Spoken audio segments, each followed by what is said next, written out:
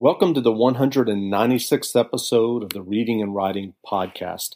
I'm your host, Jeff Rutherford. Stay tuned for my interview with Robert Swartwood, author of The Serial Killer's Wife, The Calling, Man of Wax, and several other novels.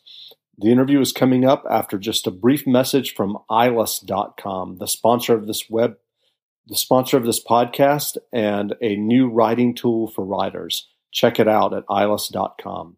Stay tuned for the interview. Hello, it's Paul Kemp, host of the App Guide podcast. Let me tell you about a tool that I'm involved with. It's called Eyeless, stands for I Love Your Stories, and it's a tool to help creative writers get out of the habit of writer's block. Now, don't just take my word for it. Bloomberg and The Next Web have both written about this, and a lot of people are giving us awesome feedback. This is on Twitter. Jack says, I love the idea of what you've built. I can't wait to actually jump in. As a struggling writer, I really do need this. Heath Armstrong, a podcaster, says, dude, I love Eyeless. So go and check out Eyeless.com, Eyelys.com. And if you go to /PH, you'll get a 50% discount as a listener to this podcast, even though it's free for the first 3,000 words. So thank you very much for listening. That's Eyelys.com, and go and start writing something awesome today.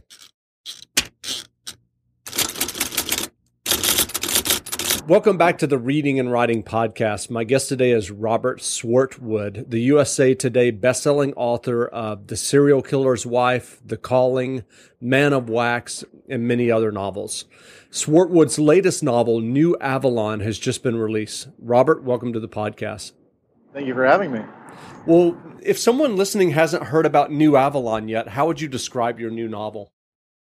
Compared to my other novels, it's more of a quote-unquote literary novel, mostly just because it's harder to try to, pigeonhole.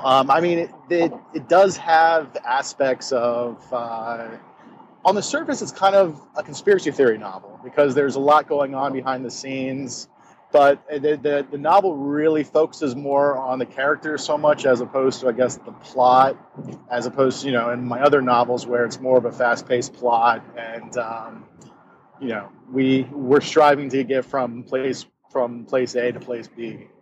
Here, it's more just kind of focusing on one character throughout an entire year as his life just has been changing. But there's a lot more going on too, because I think that sounds boring. Sure. Well, what led you to writing New Avalon? Do you remember the initial idea or impetus for the novel?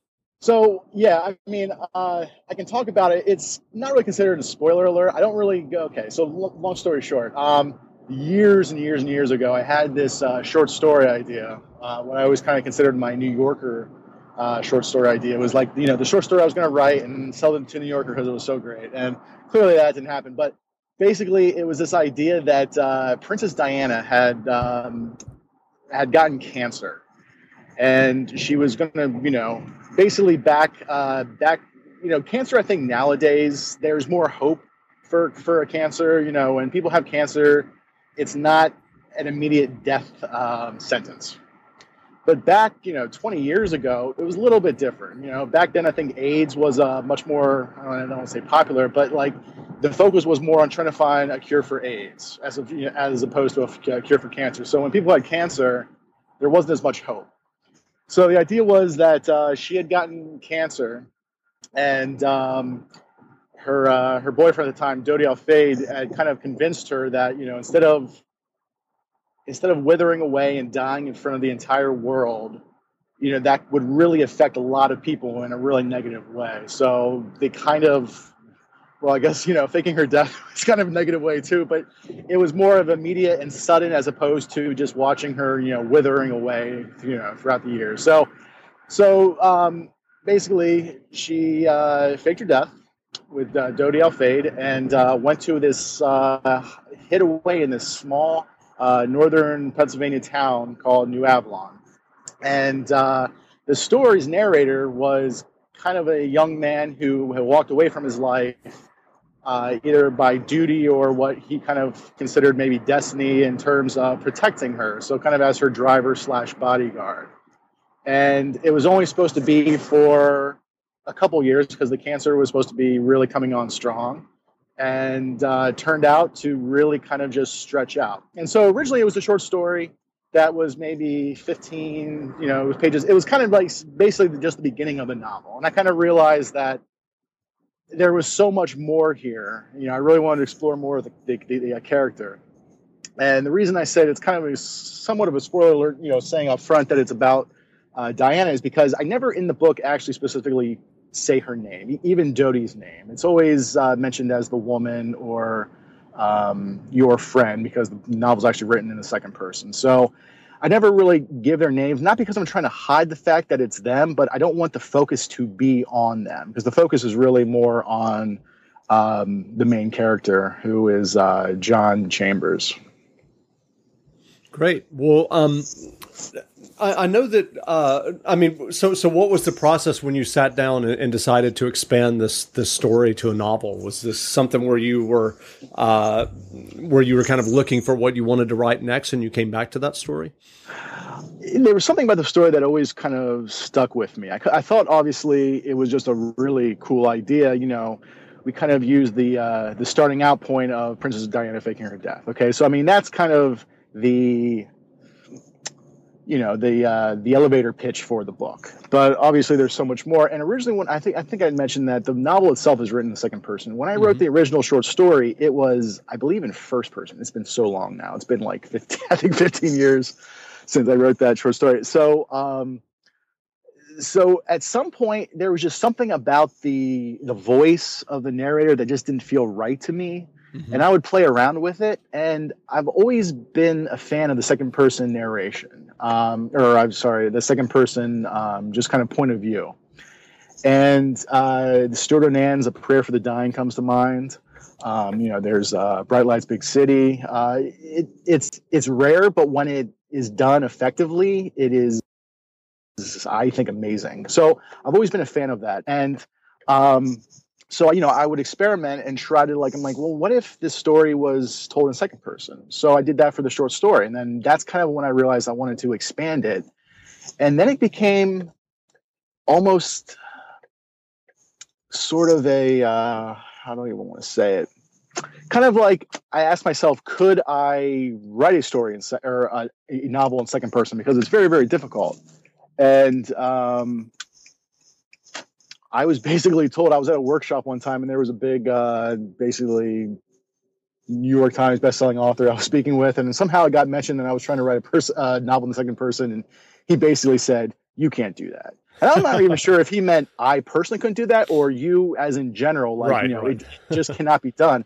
And from that, it became a challenge to proving that I can. And fortunately, so far, a lot of the feedback from people who have read the novel so far, that they notice that's in second person, but it doesn't detract from the story. It's a few people might find it distracting, right? But on the most part, a lot of people seem to just really get lost in the story themselves, and they kind of, at the time, my agent, because we had shopped the book around, and my agent at the time said, at first, the first page obviously was a little bit distracting for him because second person is very, very rare. Books are usually either first person or third person, but he said very soon he kind of forgot it was even in second person. He just, got lost in the story. And that was my ultimate goal. And I'm hoping that, if that's kind of what readers were able to take away from it, then I've hopefully succeeded. That's great. Well, I know that you pioneered the concept of hint fiction, and you edited a collection, Hint Fiction, an anthology of stories in 25 words or fewer. What led you to writing such micro stories and then editing this anthology? So I've always been a fan of the Ernest Hemingway short story. Well, not short story. It was the 6-word story, For Sale, Baby Shoes Never Worn. And I just always loved the concept of telling a story in as few words as possible. And I forget what really started it for me, but at some point, there was, I think I was, for a while, I was just kind of publishing really, really short fiction online and a lot of online journals. And I just started experimenting with these really, really short stories, which are basically maybe a sentence or two long. And in fact, I think even one online journal, Monkey Bicycle, they occasionally publish these one-word stories. And so, I wrote several of those. And at some point, I think it was Everyday Fiction, they have a writing blog called Flash Fiction Chronicles, and they were looking for submissions. And I don't know. For some reason, I came up with this idea of writing an essay about these really short stories. And as a joke, I said, everybody, we basically like to label everything, in publishing. That's why really there's, I think, genre. I personally don't think there should be a genre. I think a book should be a book. But basically, publishers, booksellers, they need to kind of place them in certain categories. So we have genres. And the same thing with short stories. We have short stories, we have flash fiction, we have sudden fiction, we have microfiction. I personally think it's all very silly. And so again, as a joke, I said, well, let's, what should we call these really, really short stories? Well, let's call them hint fiction, because what they're essentially doing is hinting at a larger story. Because obviously with the Hemingway story, For Sale, Baby Shoes Never Worn, there is so much more going on than what those 6 words, show on the page. And so again, it started really, I was just kind of being facetious. And I had at the time said I was going to do a little contest at my blog. I mentioned Stuart Onan before. He wrote A Prayer for the Dying. He's written several other great novels. I've been fortunate enough to know him for several years. So I asked him if he would be a judge for a little contest. And he's like, sure, it sounds fun. Well, as things oftentimes happen on the internet, word spread like wildfire. And the second day of the contest, Norton, W.W. Norton, had contacted me and my agent about putting together the little anthology of these stories. So it really was one of those things that I think had I come up with this idea and try to approach publishers with putting together a collection of these stories, they would have just slammed the door on my face. But it just, the way things happen, it just really worked out. And so when the opportunity came to do this anthology, of course, I was going to take it as very, very seriously.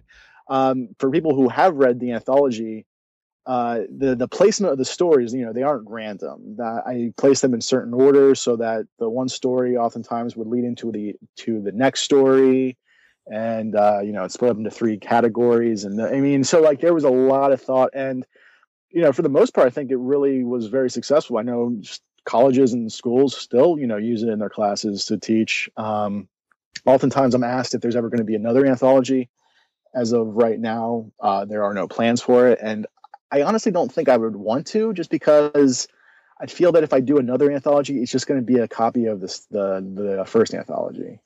I'm sure, we could find a lot of more great stories, but ultimately, I think the anthology as it is, it serves its purpose, if that makes sense. Yes. So are you still writing hint fiction yourself? I would love to, but it's very difficult.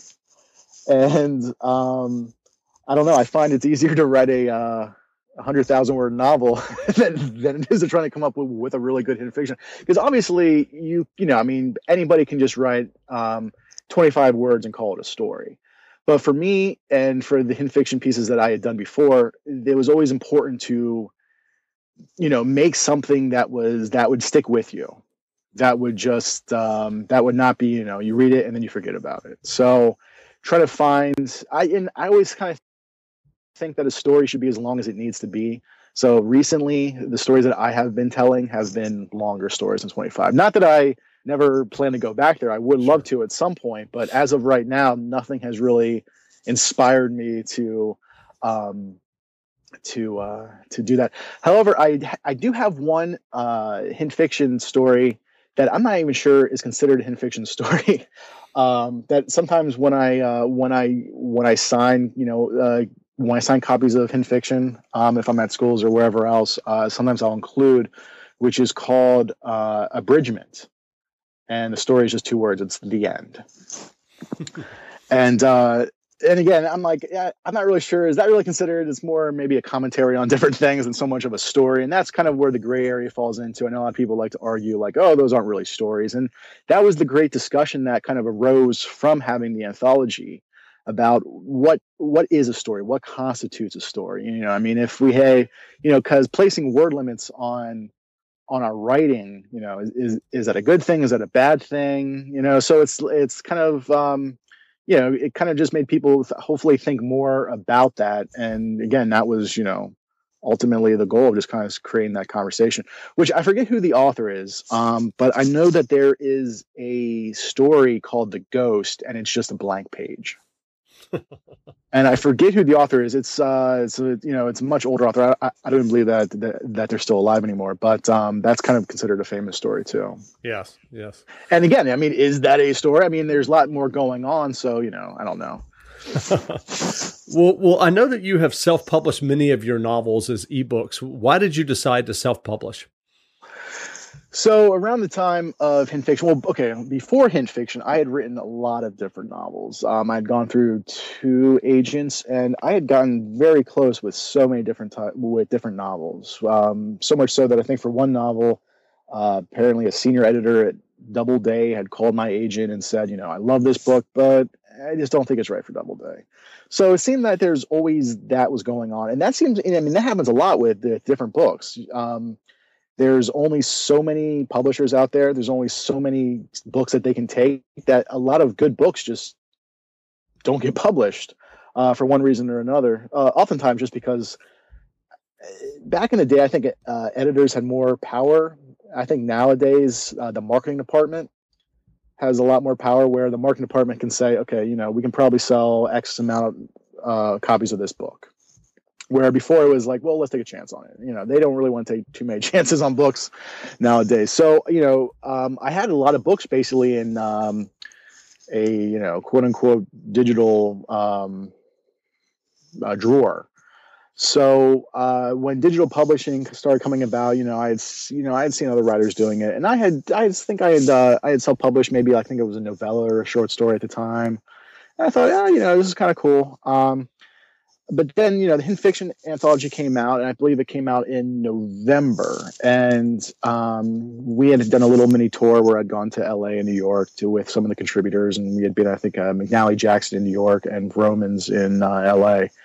And a couple months later, I was back in New York for a reading, and I had swung by McNally Jackson. We had just had this reading there, and I was looking for this Hint Fiction anthology, and I realized it's not here. And I'm like, holy crap, it's only been like a couple months. And it really kind of hit me, that's just the business of book selling. There's only a finite number of spaces on a shelf. Books are coming out every month.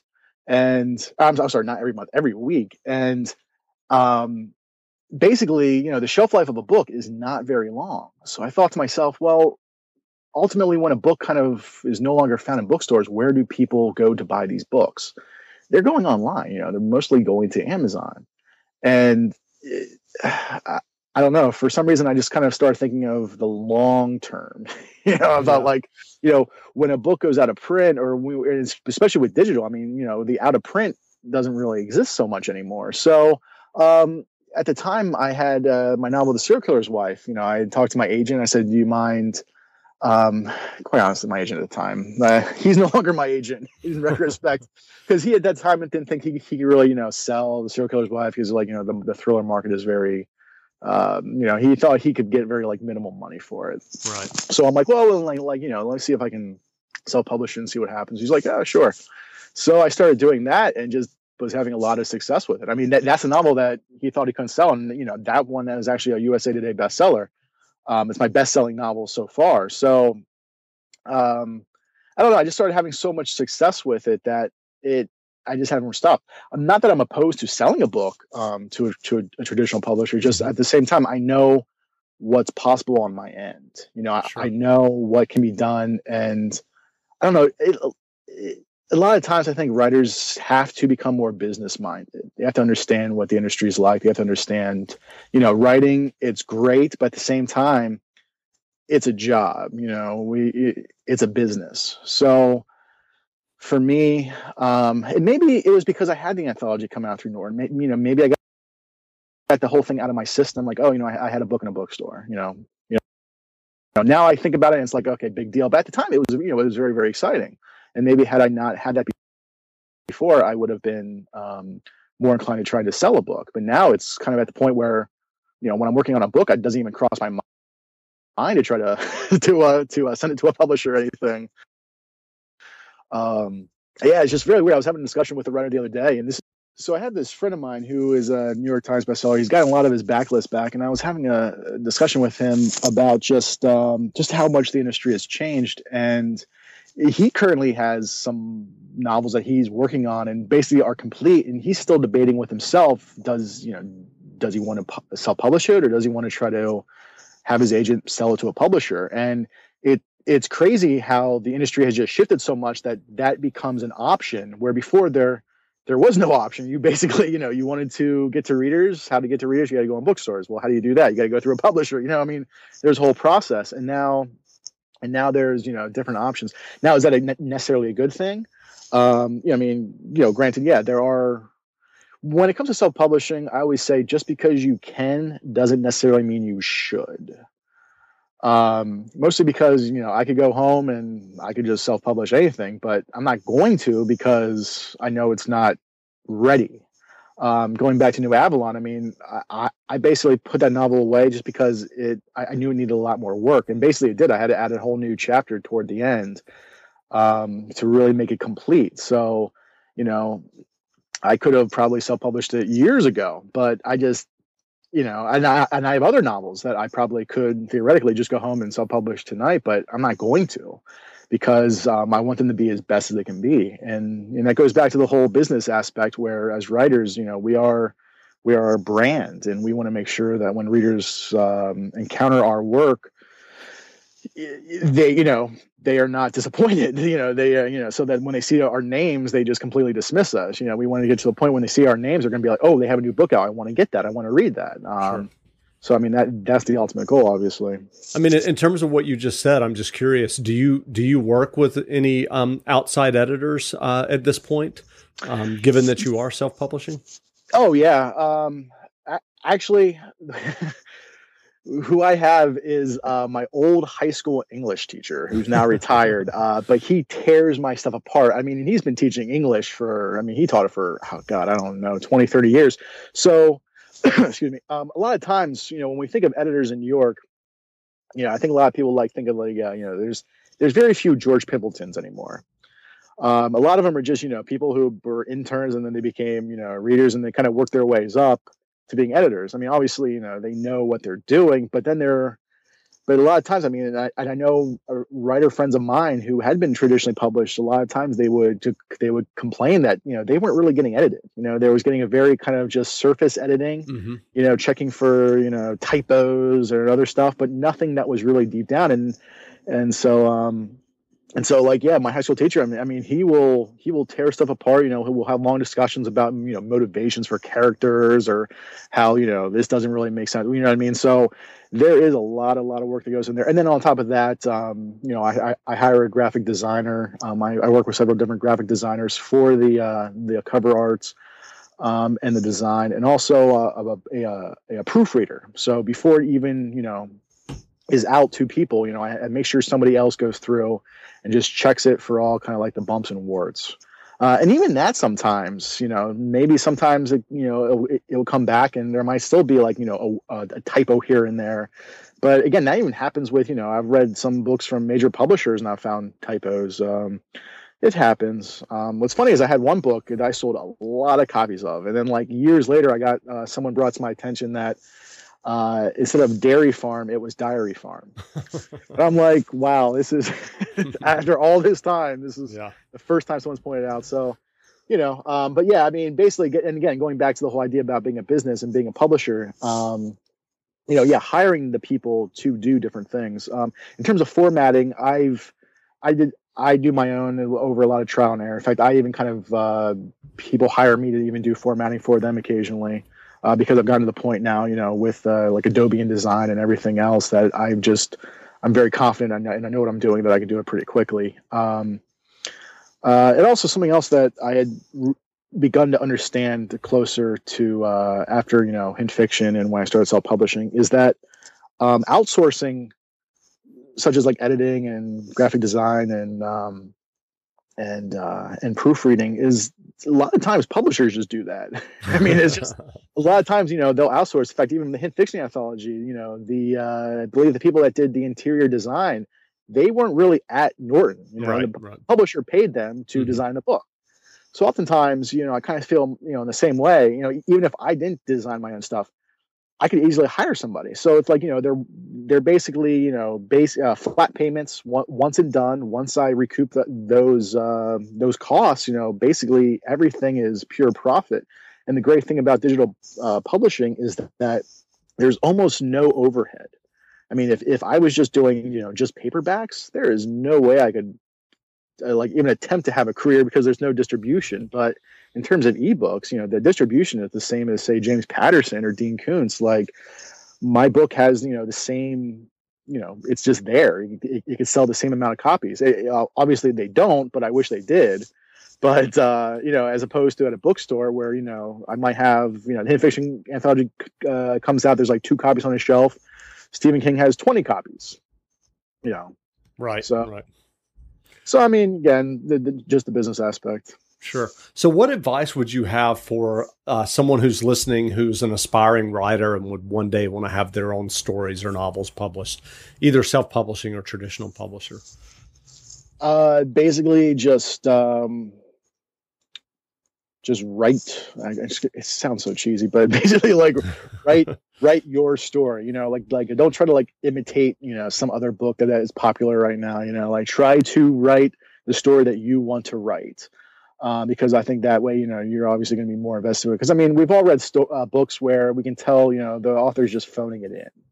And then we've read books where we can tell that an author is really engaged and they really have passion about, the subject matter and the characters and just the story in general. Also, I think, obviously read a lot, write a lot.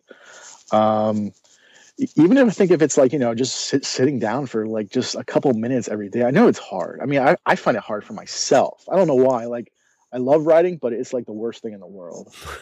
It is just, I don't know. Cause it's just, I don't know. It's just, there's something about it. And I know I've had discussion with a lot of writers. I'm sure you have too, where it's not as easy as everyone likes to think. You tell somebody you're a writer and they're like, oh yeah, I'm thinking about writing a book. It's like, okay, well, good luck with that. I mean, yeah. And in terms of, either self or traditional, I try not to get involved in the whole back and forth that Right. kind of goes on where it's like, oh, you have to do this, you have to do this. I kind of feel do what you want to do. If you want to be traditionally published, okay, we'll shoot for that. If you want to be self-published, do that. But be aware of the two options, kind of know all the pros and cons either way. And just kind of make an educated, decision then. Don't be pressured to do one or the other, just do what you feel is right. And I think, ultimately you'll be happy with that. That's great. Well, are there novels or nonfiction books that you've read in the last year or two that made an impact on you and that you would recommend? Novels or nonfiction? Oh man, I recently got done listening to the Steve Jobs biography, which was I think 23 hours long on audiobook. It was crazy, and that was really fascinating. Just kind of, I kind of knew a lot about him already, but there was still just a lot going on there. And despite the fact that it's a really long book, just how much he was involved with. I kind of knew that he was involved with Pixar, but not to the extent that he really was. I mean, he really kind of helped build Pixar to what it is today. And, in addition to Apple and everything else. Other nonfiction, I read the Glenn Greenwald book, No Place to Hide, the one about Edward Snowden. That was a really fascinating read. In terms of novels, though, I've read so many good ones, but off the top of my head, I'm trying to think what are some really good novels I just recently read. A while back, I read Max Berry's Lexicon, Mm-hmm. which I thought was a really great. It's a thriller, and it's really hard to explain. But basically, just these people who have this power to use these words to cause people to do things. I probably sound like an idiot trying to explain it right now, but it's a really, really good book. I really enjoyed that one a lot. That's great. Yeah. Well, if people are interested in learning more about you and the books that you've written, where can people find you online? Basically any of the platforms, Amazon, Barnes & Noble, iTunes, Kobo, Google Play, everywhere. Great. And even on the website, which is just robertswartwood.com. Great. And I'll have links to that in the show notes as well. Well, again, we've been speaking with Robert Swartwood, author of New Avalon. New Avalon is available now as an ebook on all the major ebook stores. So go grab a copy. And Robert, thanks for doing this interview. Thank you for having me. Thanks, man.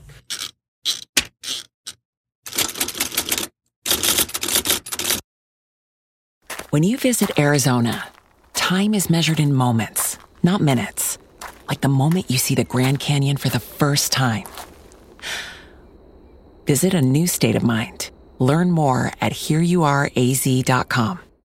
When you need mealtime inspiration, it's worth shopping Kroger, where you'll find over 30,000 mouth-watering choices that excite your inner foodie. And no matter what tasty choice you make, you'll enjoy our everyday low prices, plus extra ways to save, like digital coupons worth over $600 each week. You can also save up to $1 off per gallon at the pump with fuel points. More savings and more inspiring flavors make shopping Kroger worth it every time. Kroger, fresh for everyone. Fuel restrictions apply.